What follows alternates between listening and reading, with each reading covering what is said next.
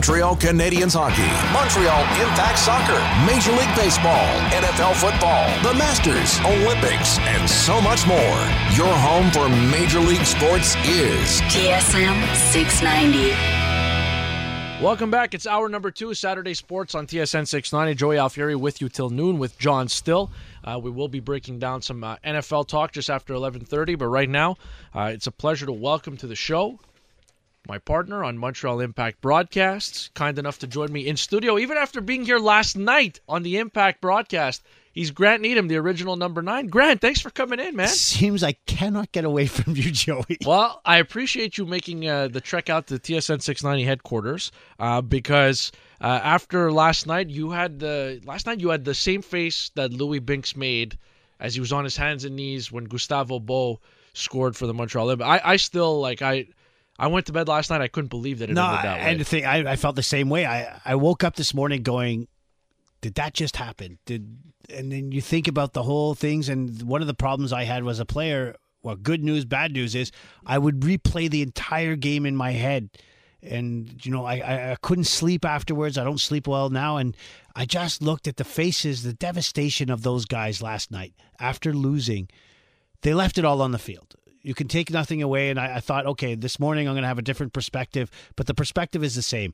Is one, the better of the two sides won. Two, you didn't have the horses to do any more damage in that. They left it all out there, but at the end of the day, you were second best. Yeah. And it's hard. It's a hard pill to swallow. You have to play the game, like everyone says, all the cliches, but this offseason, this next couple of weeks, they have to be important weeks for the Montreal Impact. Right. So I want to go big picture with you in a second, but I want to stick with the game last night specifically. Okay? The big change was Camacho in for Wanyama and or Piet because they didn't have a defensive midfielder. And I know there's a lot of people that have blamed Wanyama on the Bo goal because they feel like he's kind of turned. We actually had a caller on the postgame show say that as well, and it's been a little bit of the chatter on Twitter here. Oh, the Camacho turning his back. Just what did you feel about the job he did? A center back, he was cramping up. He didn't have much left in the tank. And I understand that. And looking back and trying to replay something, you asked a guy that's never played in that position in a playoff game, playing in that position. I thought he was, I thought he did great last night. I thought he was outstanding. He was, he gave you everything he could give you in that role. He's not comfortable playing there. That's just not his normal position to play there. So anyone that says, oh, he turtled, yes, he did. I get it. He turned his back coming out to block a shot, but at the end, he didn't clear the ball as far as he wanted to. You could see, I just remember him sitting on the floor, cramping up, and he didn't clear it out. But those are things you can live with because the effort was there. It wasn't as if earlier on when he jumped up and punched someone in the leg with a silly red card. Another one where he fluffs up a free kick and should have just knocked it into the space and they lose points that way. This was not a game where Camacho last night, there wasn't a game that he did anything wrong. Right. And I thought that when the coach says, put me in that position, you look at a guy and Camacho puts his hand up and says, I'll do it. That's a guy that you have to respect. Yeah, you tip your cap to that guy. He's Grant Needham, TSN 690 soccer analyst, joining us on Saturday Sports on TSN 690 with Joey Alfieri. I think the one thing, and we knew it, Grant, right? It's not like we're breaking any news to each other here. You look at the way the Impact are built. They have one designated player right now. That's Victor Wanyama.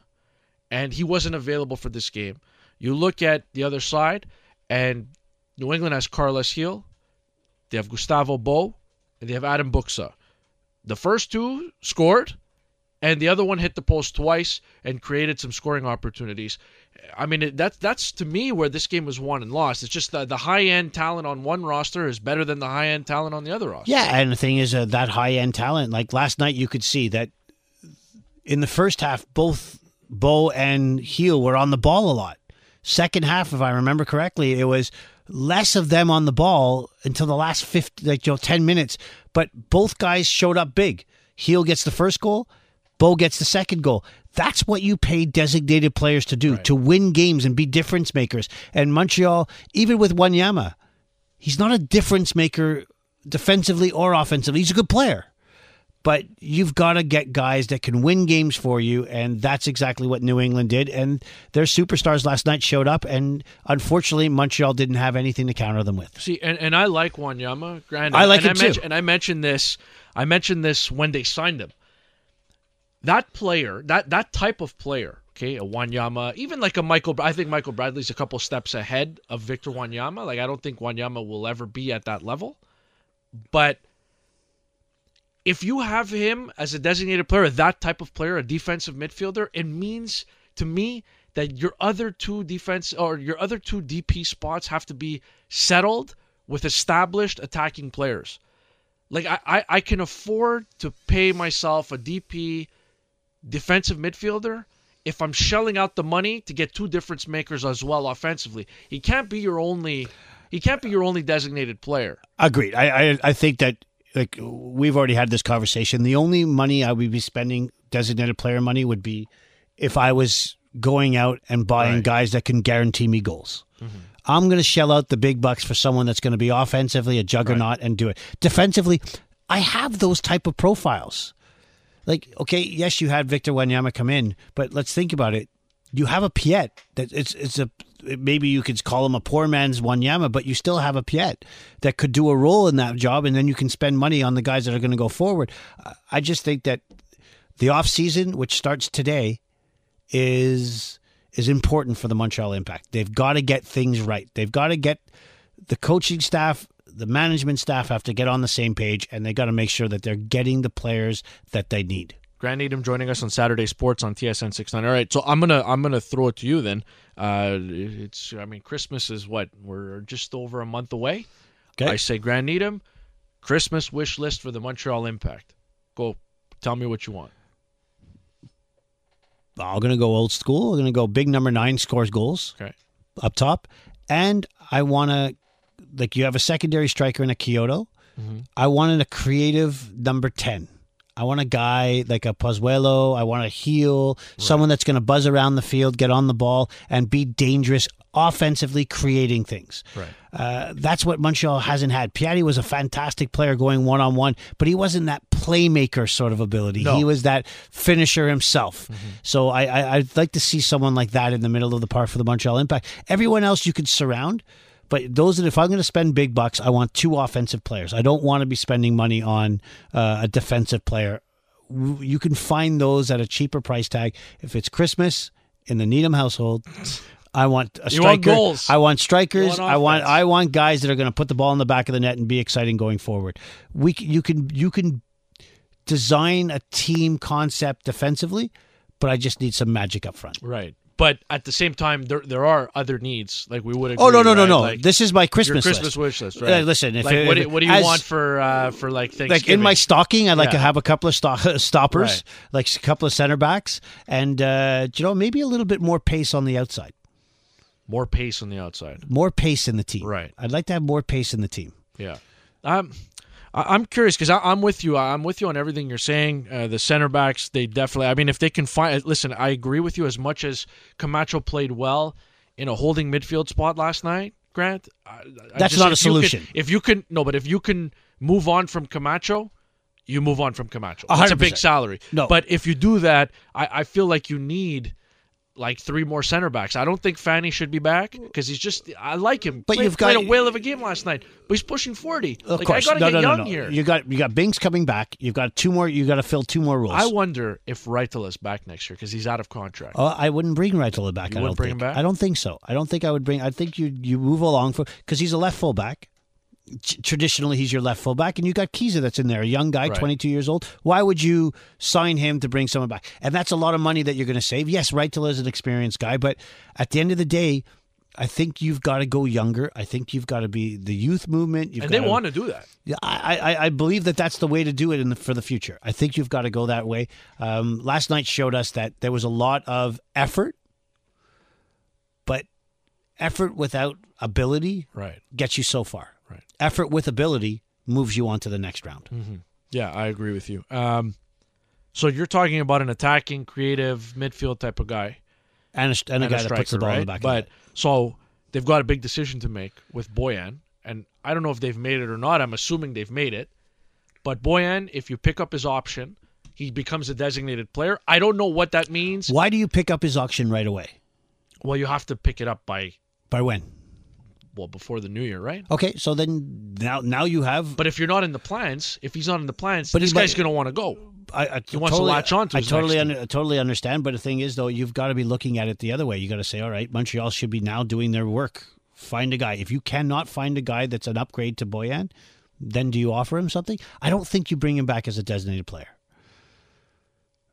I don't think you do. If you could bring him back as a player that makes $1 million, right? He's at 1.5 now, or 1.6 if you're bringing him back at 1.13, maybe even 1.5, you bring him back. But I don't think you can pay the top dollars that you're going to need to pay to bring guys that are back that are going to score goals for you. It's just, but I'm just thinking, if you can you have a heel and a Boyan on the field at the same time? Like, aren't they? Isn't what Boyan's supposed to be? You had a Boyan and a Messi on the field at the same time. So I'm not sure.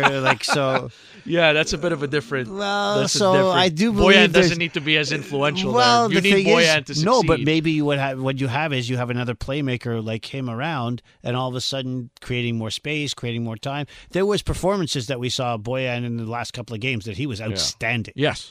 Outstanding. It's just, is it consistent enough? And so I don't know what you do with things, but the beauty about it, I don't have to know. No, you don't have to know. I just want your opinion is all. Kyoto MVP, right, for the team this year? Oh, without a doubt. Without a doubt. How much did he surprise you? Like, what were you expecting? Like, you've seen him in Houston, right? Yeah. And there was talk when he got here that he wouldn't even play a game. They were just going to cut him loose. They made the trade, sent Cabrera out, and they were just going to cut him loose. Zero expectations. Zero really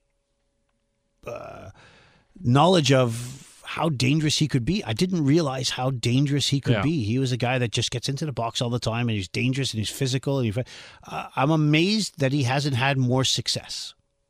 Right. I think this is the first year he actually scored 8 goals. The playoff goal last night was 8, I think, and so. Okay. But that's in a shortened season. His career high was 7 with Houston. That's what I'm saying. I'm amazed that he only got 7. Yeah. You surround that guy with some service, and who knows? He was dangerous. He was all season. He was very consistent. When he wasn't there, they definitely missed him. Last one for you, Grant. Fire away. In goal, we saw Pantemis a little bit. You saw a lot of Diop. Are you good with that duo coming into next season? Yes. Or do they need somebody else? Yes. You're fine with that? I'm good with that. Pantemis showed you enough? Diop showed me enough to be the number 1. Really? Yeah. Now, Pantemis is still young, and I think he's got upside. But I don't think you could have the Evan Bush Diop controversy where both guys are number 1s really in their minds. Pantemis, he wants to be a number 1. He has the ability to be the number 1. I don't know if he ever will be the number 1, but I think that he's still got a lot to learn, and this is a perfect place for him to learn that. It was fun, Grant, all season long calling games with you. I did a couple with Olivier Brett as well. I know you worked a bunch with Olivier. It was super fun. It was a strange year, but it was super fun. It was heartbreaking. Last night was heartbreaking. I felt for the guys, and the drive home was upsetting. The going to sleep was a bit upsetting, but you live to the sun comes up and it's another day. So I think that the Impact are home. They're now going to be a little bit more refreshed. They're going to recharge the batteries, and we're back at it. December 15th. Yeah, December 15th against Honduran side Olympia. What was the most crushing loss you ever had on the pitch? I don't know. You don't know what the most there's not one? You put it out of your mind? Yeah. There was a lot more victories than losses. There was a lot more celebration. Yeah. You beat up on those Toronto Lynx teams. But I'll say back in the day, it was win or lose, we hit the booze. So what's the difference, right? So that was sort of the mentality back then. No, there was a couple of heartbreaking losses, but nothing jumps to mind that, oh my gosh, we got scored on in the last minute. Right. It was, 10 minutes left and we've given everything and there's nothing left in the tank and you just don't have anything left to get there. There's a few of those games. Maybe a playoff game against Atlanta where They came in big underdogs, but 7 starters in the last 2 games got hurt. And we just had nothing. Really? Yeah, it was nothing left. And I remember I was coming back from my knee injury, and they taped me from ankle, because I couldn't wear a brace, ankle to right up my hip. And I was like, it was crazy. I was like in a full cast. And I hobbled onto the field, and we just could not get it done. We lost 1-0. That was a heartbreaker, because that was the team that we were destined to do it all. And we just couldn't do it.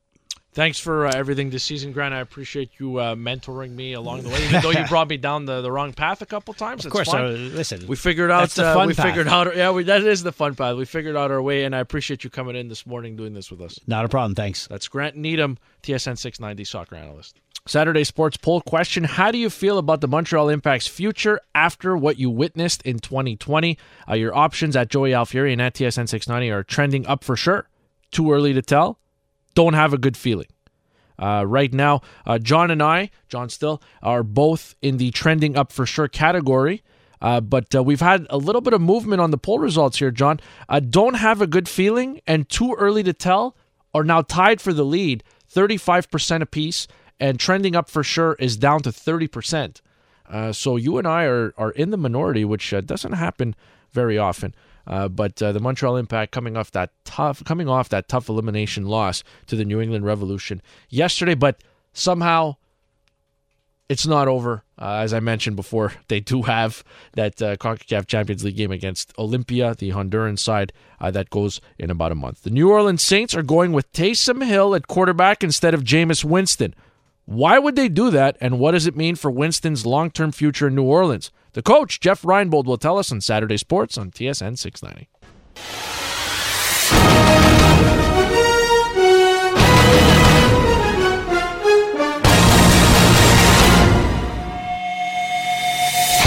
Fourth down at 10 now. They need the 17 for a first down. 3 receivers right, 2 left. Here's the snap. Murray back to pass. Murray hit. Murray is sacked. Carlos Dunlap gets his second sack of the game, and the Seahawks take over with 34 seconds to go.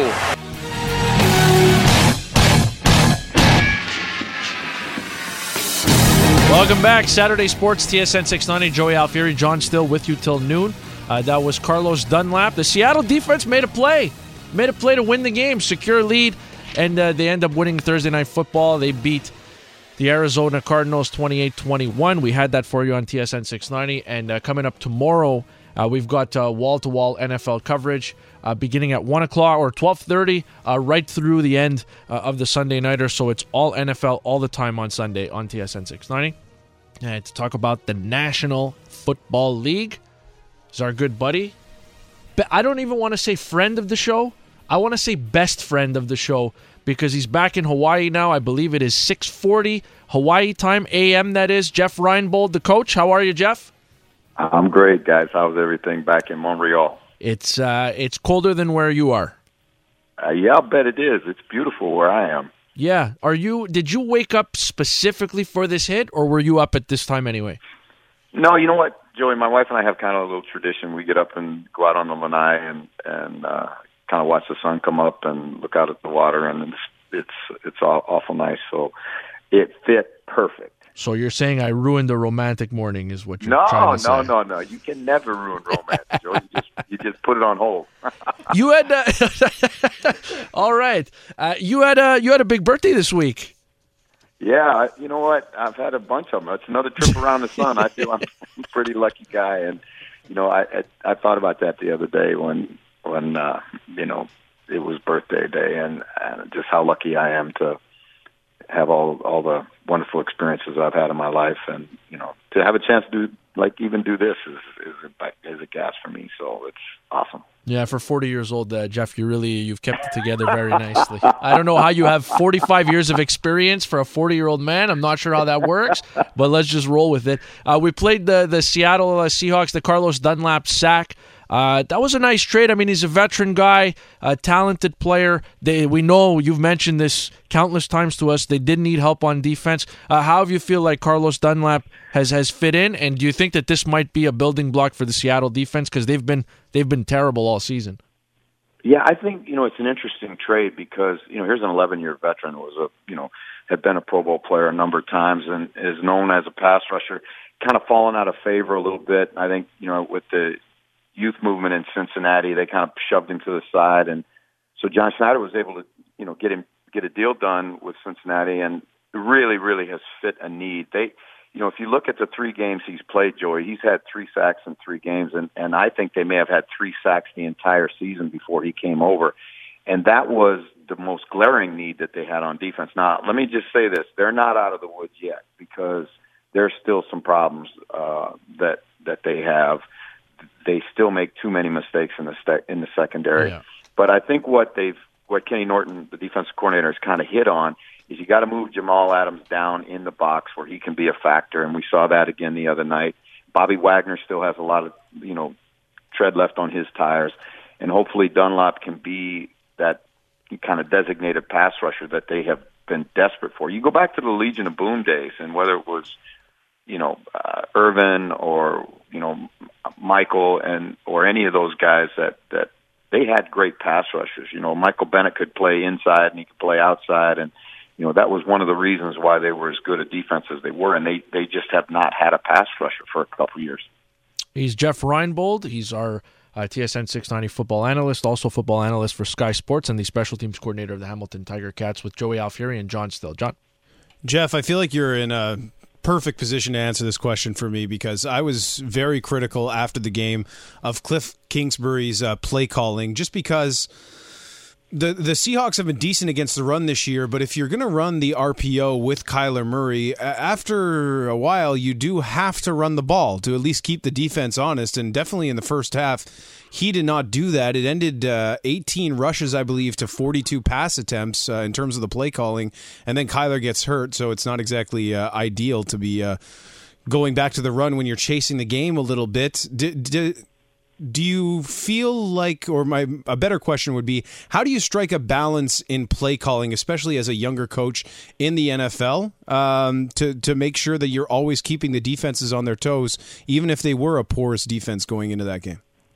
Well, John, that's a great observation because when you know that offense and you know Cliff's history at Texas Tech, when that thing's going, it's when they have balance and they're actually running the ball more than they're passing the football. They need about a 52-48 in terms of percentage run to pass balance with the run being emphasized. You got Kenyon Drake back healthy. I watched the game like you, and I just sat, especially in the first half. I thought, I really didn't understand what he was trying to get done, and I didn't know if it was a question of Murray being hurt. And then in the second half, they come out and tried to run it at least a little bit, and they were able to move the ball some. I think sometimes the game gets away from guys, and there's a tendency, and again, this is not being critical; it's just an observation of over 40 years of being in pro football, that offensive coaches tend to want to be the smartest guy in the room, and they can sometimes outthink themselves. And I'll tell you what, when you go into big games, and this is really, really important, that when you go into big games and you go into crucial situations, you need to think players, not plays. And I thought Cliff was too heavy into the play concept and not heavy enough into getting his best players the football. And it's not the first time all year, because you look back a couple weeks ago, I think it was against the Dolphins, DeAndre Hopkins, who's as good a receiver as the National Football League, got one target. And I don't care how much double zone they're playing, you got to find a way to get your playmakers the football. Those offensive guys, Jeff, they're the worst. I didn't say they're the worst. It's just the natural way that they are. Their brains are wired different, and they think they view the game in a different way than I think other guys do. And that's one of the reasons why Belichick has had so much success. Is he doesn't look at the game about statistics or what we do or any of that. Look at what they have done in the last 2 weeks. How they've morphed that offense from being. They tried to make Cam function inside a system that Brady ran, and they realized after 7 weeks that they just couldn't do that. He couldn't function in that system. So what they do, they went back to their strength, which is the offensive line. They put him under center, and it looks like 1980 NFL again. But they've also won a couple games, and they're still hanging on in that Eastern, in that AFC East. So guys who can do it with ego-free as much as you can in this business, because everybody has an ego, they're the ones that usually have the most success. Speaking of offensive players, I'm not a fan. I'm going to call it a gimmick. The Taysom Hill thing in New Orleans, I know it works sometimes, Jeff, but I don't like Drew Brees coming off the field for Taysom Hill. But now, Brees is hurt, collapsed lung, broken ribs. He's on IR. Jameis Winston came off the bench last week to replace Brees, but they're going with Taysom Hill. What was your reaction when you heard that? Well, there's so many subplots and storylines to this thing because of the fact that, number one, it's an indictment of when Taysom Hill, who is an undrafted free agent out of BYU, doesn't even go to the combine. I mean, that's the 500 best players. He doesn't even make that cut, doesn't go to the combine, can start over Heisman Trophy winner, Maxwell Award winner, Peyton Manning Award winner, national champion, first player picked in the draft. That says an awful lot about people's ability to evaluate quarterbacks. I mean, the reality of it is Taysom Hill is a much better athlete than Jameis Winston is. And I'm not saying he's a better quarterback, but he gives them some flexibility that Jameis doesn't. Jameis went in last week, and I thought, I watched it really close. The first 6 throws were real simple stuff, and he got the ball out of his hands, and he was reasonably accurate. But if you look at that game in its totality, Joey, he throws a ball that I don't know what he saw, but he threw it right to a defender, clanked off his chest, or he'd had an interception. And then late in the game, he just flat misses a guy wide open in the end zone. So that's the aggravating thing about Jameis Winston. You look at his history. He's done some really impressive things. He was a Rookie of the Year guy, but he's also a guy that set the NFL record. In the history of the NFL, no quarterback has turned the ball over in one season more than he has. Yeah. So you're faced with that dilemma when you're Sean Payton, and then you sprinkle in the fact, and I don't think that.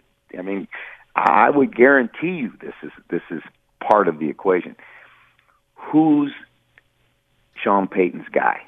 It's Taysom Hill. He's advocated for him since Taysom got waived out of Green Bay. He went to Green Bay out of college as a free agent, got waived out of Green Bay. They brought him in, put him on a practice roster. They activated him in December. And every year he's gotten a little bit more and a little bit more and become a bigger part of that offense. He's almost like Sean Payton's favorite plaything. And now Payton gets a chance to show the world that, he was right. Now, again, so we just talked about that topic with egos and how they can get involved in your decision-making. I think what you're going to see personally is I think you're going to see a little bit of package for both of them, and you'll see both guys on the field. And I just don't know. I'm with you. I don't know. Taysom Hill's got to show me he can throw it well enough to win in the National Football League. He's got 11 completions in his career, Jeff. I know. That's what I'm saying. It's not a great big sample size. No. And so you've got on hand, you've got one guy who you signed for $11 million in the off season, who to be your backup and to be your Teddy Bridgewater, which Teddy functioned very well when Drew got hurt last year. Yeah, absolutely. And then on the other hand, Peyton lobbied to get Taysom signed in the offseason. I think he signed a $21 million deal in the offseason for 4 years. Mm-hmm. So a lot of people laughed when they put that much money into him in the offseason. And I think this is, again, one of those deals where there's a little bit of I'll show you in this deal. All right, yeah, I'm very curious to see how that plays out. The last I want to get you out on this, Jeff. Just your thoughts on the MVP race. It seems to change this year more than ever, just week to week. And, the Kyler Murray had gotten some love last week, but they lose this week, so he's on the back burner. Russ had a couple tough games. He's fallen by the wayside. To me, I'm looking at this right now, and I know Aaron Rodgers is old reliable, but I think he's got to be in the mix, what he's done with the Green Bay Packers for the most part this season. And Patrick Mahomes, it seems like we've already, the national media is already fed up of that storyline, but Patrick Mahomes has been lighting it up all over again. I mean, think about it now. I mean, the guy's all. I mean, he's unconscious sometimes. He makes throws nobody else can make. But it's because he's been so good. It's like we just say, well, you take it for granted. And I agree with you. The MVP race is all over the map because, like you said, Kyler Murray got hot. For a while it was, Russell will win it. But I think the cream always rises to the top. The guy that I think has been really the MVP of the season has been Ben Roethlisberger to me. He came back off that injury healthier. He's in better shape. He's the only quarterback that's got an undefeated team. But, certainly I think it's going to go down to the last 8 weeks of the season before we, can figure this one out, because it's going to be who's going to be the hot horse going in, around the final curve. You get your Twitter account back? No, I don't know what's going on with that. So anybody that follows me on Twitter, please, I apologize. I'm sure people have been trying to get a hold of me. It's not that I'm a knucklehead and not answering folks. It's just I don't know what's going on with my Twitter account. Yeah, I miss the videos. It's just you always brighten up my timeline, and I'll be honest with you, Jeff, I miss it. We got to get this straightened out. If anybody out there is an IT guy, and I certainly am not, I just learned recently how to hit the off button and the on button. But if there's anybody that knows anything about that stuff, please contact me because I need my Twitter account back. Hey, Jeff, we all can't have everything, strolls and romantic strolls in Hawaii, 40 years old with 45 years experience. I mean, come on. I think we can handle a Twitter pause here. No, we need him. I'm about to go on one of those romantic strolls too, and they always end up nice. On that note, I'll let you get to it, Jeff. And thanks for coming on. We'll chat again next week. All right, guys. See you next week. This is Jeff Reinbold, the coach, special teams coordinator of the Hamilton Tiger Cats, and he's also a Sky Sports NFL analyst. He's about to go on a romantic stroll with the wife, and then what happens after that, I don't know. I don't want to know. That's up to him. I just hope that he can get his Twitter account back. Going to try to help Jeff get that back and set up this week. Speaking of football, CFL unveiled their schedule for the 2021 season yesterday. Hopefully the league starts on time and we get games as soon as May. But there's one aspect of the Alouettes schedule that really disappointed me. I know I'm in the minority on this one, but just hear me out. I'm Joey Alfieri. This is Saturday Sports on TSN 690.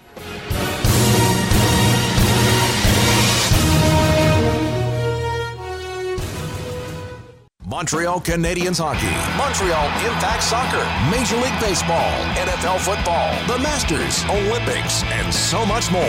Your home for Major League Sports is TSN 690. Good Saturday morning. Joey Alfieri, Saturday Sports on TSN 690. We've got a few minutes left and wanted to talk about this. CFL unveiling their 2021 schedule, and I believe there's one preseason game that could get going, or a couple of preseason games get going the end of May. So I don't know if the CFL is going to play in May. I think they'll probably wait it out, see if they can get fans in the building. Maybe that means the season starts in August or September. But yesterday they unveiled the full schedule for the season, and the first week of preseason is the last week of May. So I'm hoping that we're going to see some of that. The Alouettes got their full schedule as well, and a couple of early observations. They've limited the travel to the west a little bit. So to give you an example, typically the Alouettes schedule would be made up of many trips or multiple trips to one or two of Ottawa, Toronto, and Hamilton. And this time they're actually, and you would get, sorry, just to clear that up. So there's usually multiple matches or games against Ottawa, Toronto, and Hamilton, and then you would play each West Division team twice, once at their home field, once at your home field, just to be clear. And this year, the change is they actually get to play Ottawa 4 times, if I'm not mistaken. Yes, it's 4 regular season matchups against Ottawa, plus the 2 preseason games against Ottawa as well. So in all, you'll see Ottawa 6 times if the entire CFL season is played out. And I think the reason for that, especially when it comes to the preseason, you want to limit travel. Ottawa comes to Montreal, they can do that by bus. Montreal goes to Ottawa, they can do that by bus as well. You don't have to pay for hotels for the players to stay there that same night. You come straight home. It's just an easier, less expensive way to travel. And we know CFL, financially, it's going to be tough for them especially given that they've missed the season, and especially because fans might not be allowed in the buildings right away. The other thing that kind of jumped out is that Calgary will come to Montreal, but Montreal will not go to Calgary. And Montreal will go to Edmonton, but Edmonton will not come to Montreal. So that's one less Western trip, which means that you get an extra game against, one of the Hamilton or Toronto's. I believe they get an extra game against Hamilton. So you're playing 4 games against Ottawa, 3 games against Hamilton, 2 games against the Toronto Argonauts, or 3 games against the Toronto Argonauts. So that basically makes up most of your schedule, right, is your Eastern Division foes. And so, yeah, they've limited the travel. But the one thing I will say, I'm in the minority on this. John Still, I don't know how you feel about this, but very disappointed that the Alouettes have gone away again from their Sunday afternoon 1 p.m. games. I'm a big NFL guy. You know that I watch. I will sit down on my couch from 1 until 10:30 watching NFL action. But there's something about live football, being at Molson Stadium on a beautiful, a sunny day on the mountain that you can't replicate. And I don't understand people who will rather sit at home and watch the NFL on TV than go to the stadium and watch live professional football in your own city. I don't understand that. Well, I'm one of those people.